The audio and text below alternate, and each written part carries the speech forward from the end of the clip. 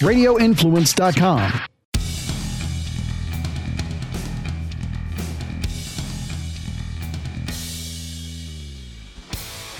Welcome back to the Lawfather podcast. We are here in the Radio Influence studios today, taking a little break from Lawfather headquarters. We're doing a little bit of renovating to make a better experience for the podcast and for our clients, for the law firm. So we're right here. So big shout out to Radio Influence. Make sure to check out all their shows and check out our social media. Just search for @TheLawFather. You'll find all of our social media out there. And as we sit here today, it is September 13th.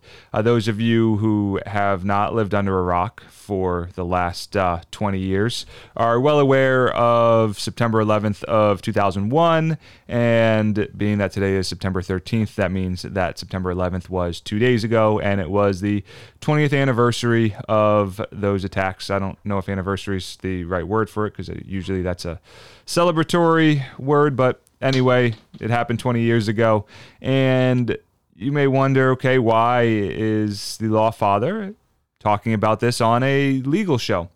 Well, there is something that I find very interesting from the legal perspective, and just remember, as I've said in the past several times, a lot of times when we have things that are really interesting from the legal perspective, they're usually something bad from the real life perspective, okay?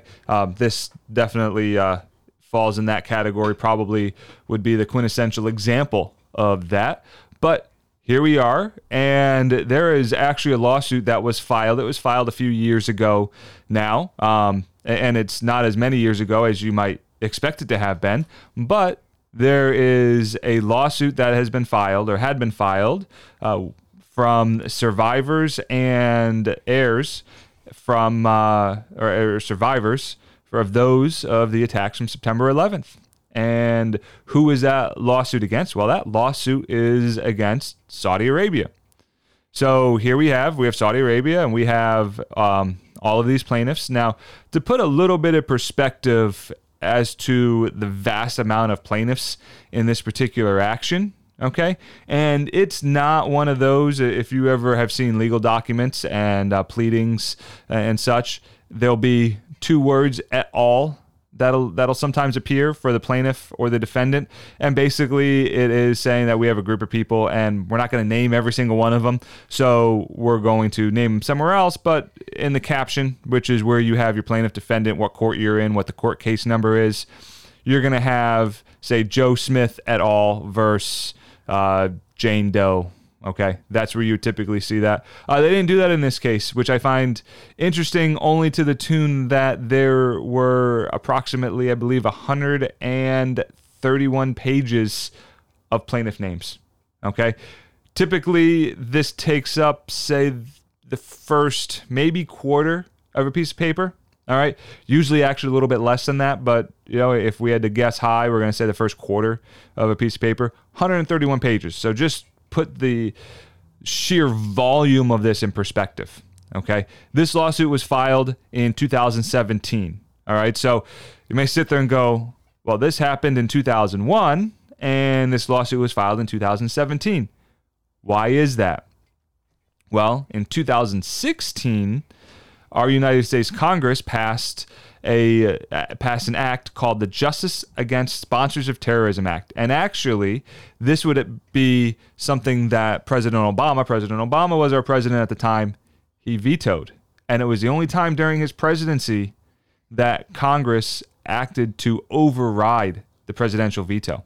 So what this says, and I'm going to read exactly how this is worded, is to provide civil litigants with the broadest possible basis consistent with the Constitution of the United States to seek relief against foreign countries wherever acting and wherever they may be found that have provided material support directly or indirectly to foreign organizations or persons that engage in terrorist activities against the United States. So prior to this, there was no way to sue a foreign country. All right? Think about that. I mean, we're talking about an individual, a non-governmental entity, suing a government from another country in the United States. Okay, so a lot of ramifications there. And if we dial it back just a little bit and we look at why President Obama vetoed it at the time, it wasn't because he had some disdain or some ill will towards the victims of 9/11. No, it was more from a pragmatic stance of, what are we opening the door to? Are we opening up the door to liability on the United States? The United States does a lot of work and has a lot of things going on throughout the world. And by enacting this act, do we create an avenue for liability against the United States? That's why he vetoed it. So just so that everybody is kind of clear and understanding how that comes about, that it was the rationale behind the veto. But anyway, Congress has the ability to override vetoes. You have to have basically a massive supermajority of Congress to vote to override a presidential veto. So what this group of plaintiffs has done, and there is actually a law firm that seemingly their entire practice, they counted 7 or 8 lawyers that were part of that practice. The entire practice is dedicated to terrorist attacks. And my guess is this is the single case that they are working on. Okay. So, and it's a massive, massive case. You're talking about going after another country, the Kingdom of Saudi Arabia, which is the actual legal name for it.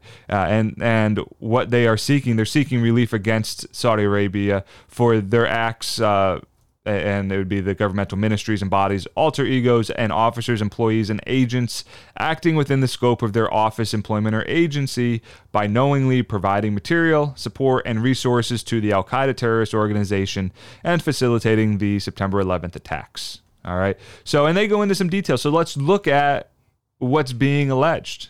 Okay. Because it gets kind of interesting. Now, what they didn't know before in 2017, a lot of the FBI files from that time were not released. What we just had over the weekend, so September 13th, it's a Monday, President Biden just released some of the documents that the FBI had. So the allegations are this: that Saudi Arabia raised, laundered, and paid substantial financial support to Al-Qaeda to fund its budget and terrorist activities, including the preparation and execution of the September 11th attacks. Saudi Arabia funded the terrorist training camps in Afghanistan where Al-Qaeda indoctrinated and taught their hijackers the skills they used to carry out the September 11th attacks. Saudi Arabia provided critical logistical support and resources to Al-Qaeda around the world, funding safe houses, furnishing false passport and travel documents, transferring Al-Qaeda money, weapons, and equipment across international borders, and other assistance, all of which enabled Al-Qaeda to conduct the September 11th attacks. And that Saudi Arabia actively supported Al-Qaeda in its final preparations for the September 11th attacks through a network of the kingdom's officers, employees, and or agents who met with and aided the hijackers, providing them with money, cover, advice, contacts, transportation, assistance with language and U.S. culture identification, access to pilot training, and other material support and resources. And so what we've kind of found out over time and through some of the release of these documents, there's a few things. One, from what I can tell, it's not believed that the actual, and we're going to split some hairs here, right? That the actual Saudi Arabian government set out and said, we are going to do this as a government, okay? What it seems to be more likely is that there were specific people within the government, extremely high-ranking people within the government, who were funding these activities. Okay. Now, this may come down to, were they acting what we would call, and look, you have to draw some parallels to what we would deal with on an everyday basis in the legal world. Were they acting, quote unquote, within the course and scope of their duties? Right? Where do we see that? We see that where an employee does something, and whether or not the employer is responsible for the acts of the employees. Okay? So if they were within the course and scope of their duties, the employer could be, and most likely would be, responsible for the acts of the employee. Well, very similar here, right? So even if it wasn't truly a quote-unquote government operation, with the Kingdom of Saudi Arabia, if you had individuals who were representatives of the Kingdom of Saudi Arabia and were acting within the course and scope of their duties, it's a very, very broad ranging topic when you talk about course and scope of duties. Okay, you can take whatever that employee did or whatever that government representative did and put that liability, put that responsibility onto the employer, or in this case, the Kingdom of Saudi Arabia. All right, so this goes on and it talks a lot about what Saudi Arabia knew at the time, and that there was several things that happened in the early 90s.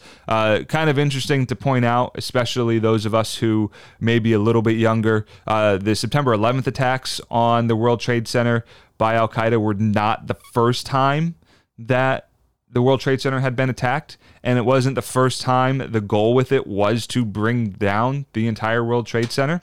So to put it in a little bit of perspective, I would have been 11 when the first attack happened. So, that would be why, that little bit of disconnect there. And it wasn't as major of a thing.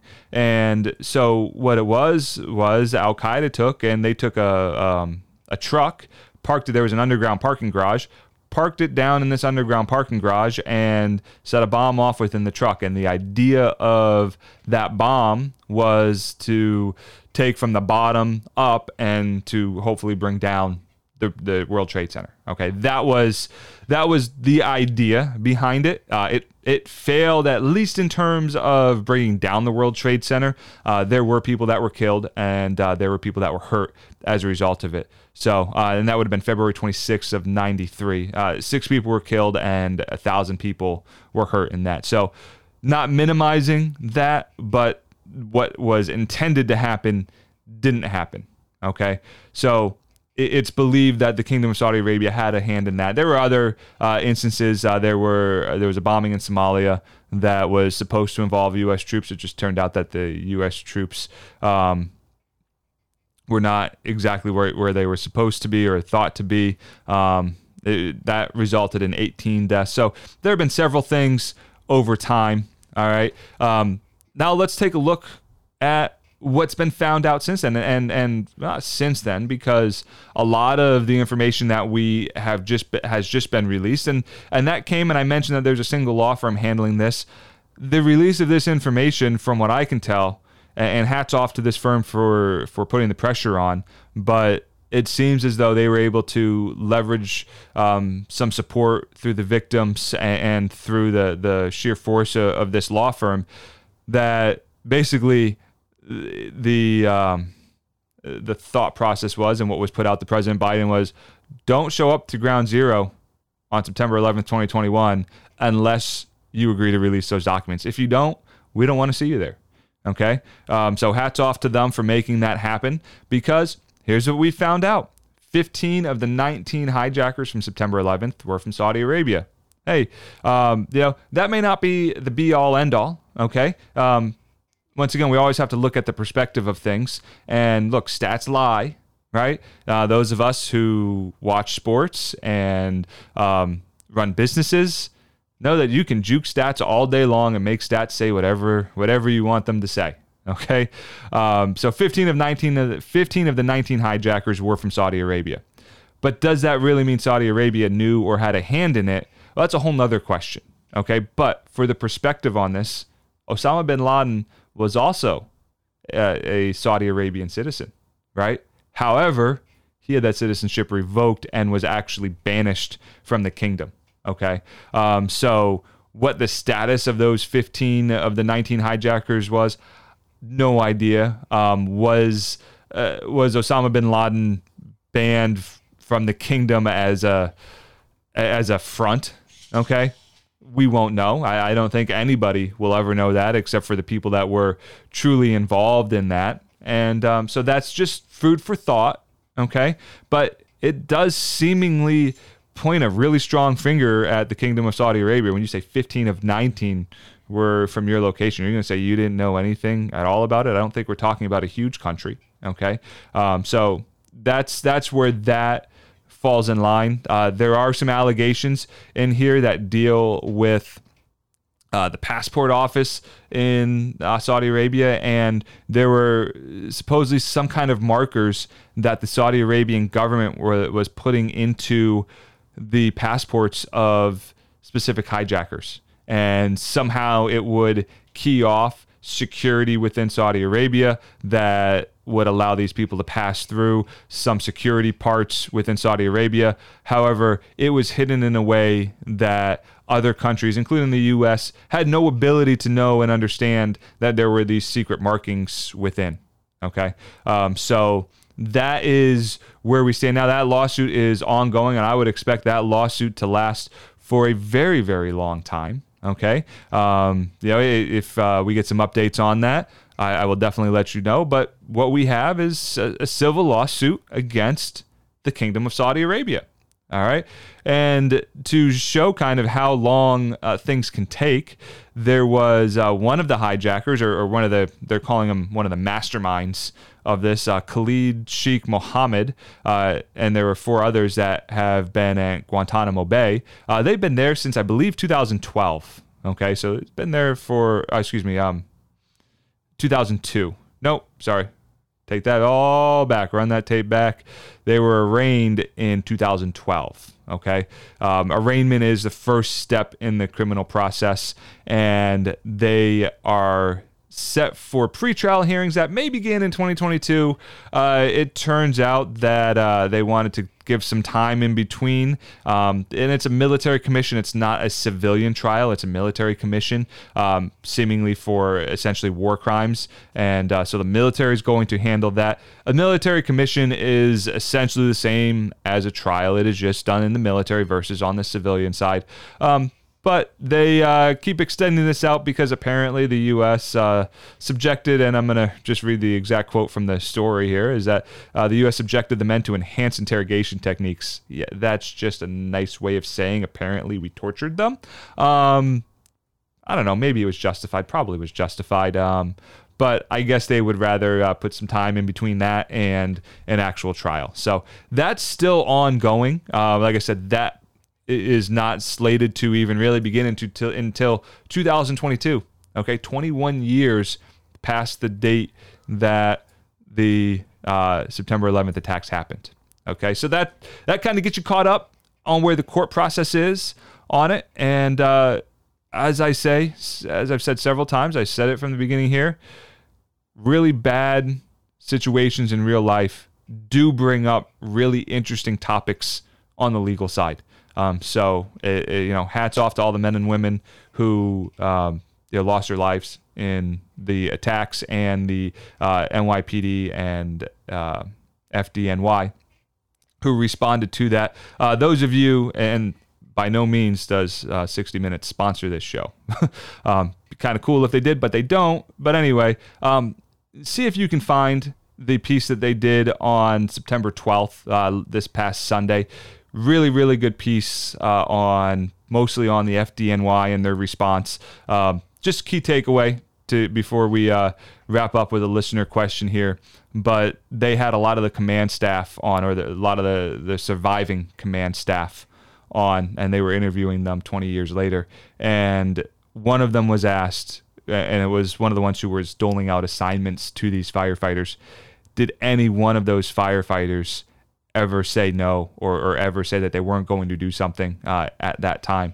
And he said there was not one person who turned down any assignment, and they all knew how bad it was going to be. Although these were steel skyscrapers, and in the history of the world, fire has never brought down a steel skyscraper, okay, until September 11th. So they were working off of what they knew at the time, and to them, nobody knew that those towers were going to fall. And actually, if you watch that 60 Minutes, you'll find out that there was actually someone out there who, there was some kind of city engineer who alerted the chief of the EMTs that one of the towers was leaning and it was going to come down. Something that was probably imperceptible to somebody other than an engineer who would know to look for that type of thing. Because, hey, the fire guys, they're looking at how do we get people out and the fire, and not necessarily trained on how a building looks, because an engineer, well, that's what they do.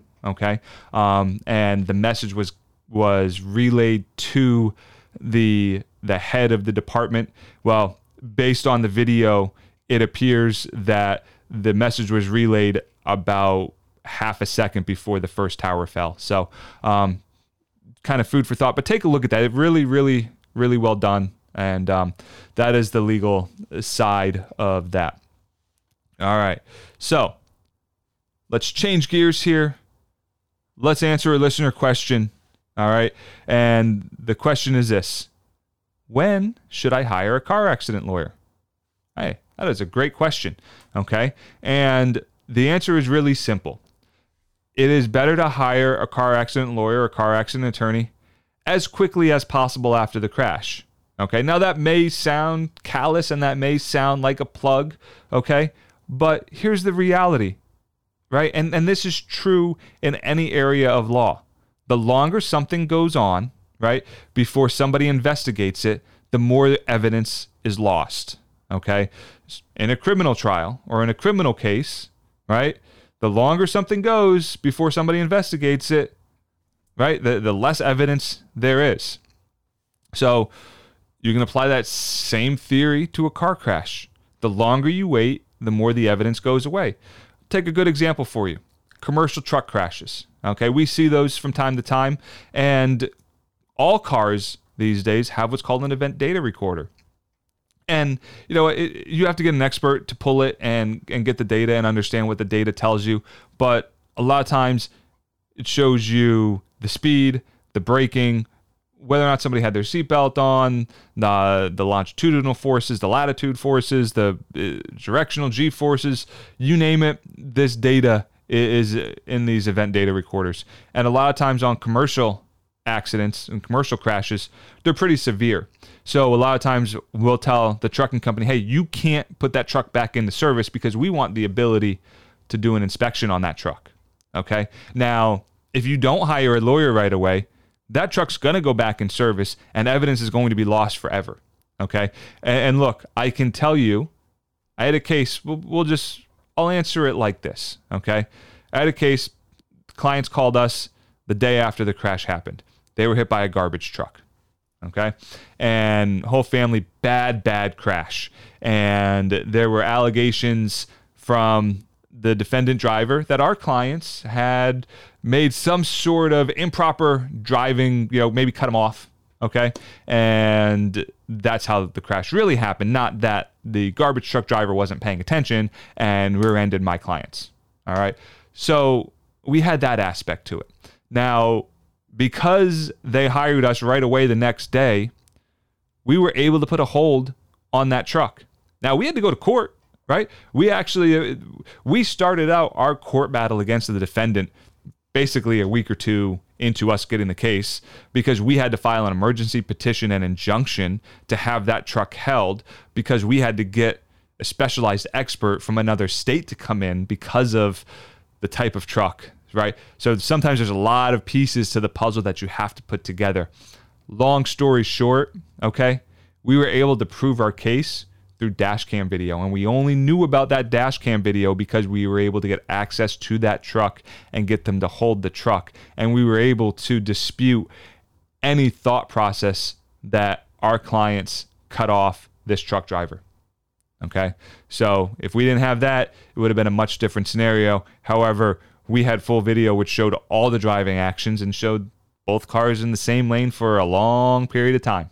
Okay, so if my clients did cut off the truck driver, it was long before the video started recording. Okay, which means it was long before the crash. We're talking long. Let's put it like this: we hired a biomechanical engineer, and there was double or triple the amount of time it would have taken to stop that truck completely. Okay, and that truck didn't even need to stop completely to avoid the crash. All right, so when should you hire a lawyer for your car crash case? Immediately, because you don't know what evidence is going to get missed and what we need to be able to investigate to be able to be successful for you. Okay, so the sooner the better. And plus, you don't really want to have conversations with the insurance companies. Number one, why waste your time? Number two, they're really not your friend. Even though you're paying them and you are their customer, for the most part, they're not really looking out for you. They're looking out for their bottom lines, and they want to pay you as little as possible. So keep that in mind when you're talking to them. And I've had many, many clients who have thought that they were doing the right thing by playing nice with their insurance company, and only to find out that they got burned in the end. Okay? So when should you? As quickly as you possibly can, as quickly as makes sense for you. So whether it's the same day, next day, day after that, that is when you should. Okay? But look, the reality is, if you wait 30 days, can it hurt your case? Yes, it can. But should that be something that stops you from hiring a lawyer? No, absolutely not. Okay. So at any point when you feel that the insurance company isn't treating you fairly and you need some help with the process, reach out to an attorney. Ideally, same day, next day, day after that, and we can get the ball rolling for you. We or any other personal injury attorney that's out there. All right. So that is the Law Father. I can't even speak today. How about that? Let's start this over. That is the Law Father Show for today, right here from Radio Influence Studios. Big thank you to Radio Influence Studios, and really liking the new digs here and Jimi Hendrix all over the wall. So it's a good little look. That is the Law Father Show for today. Law Father out.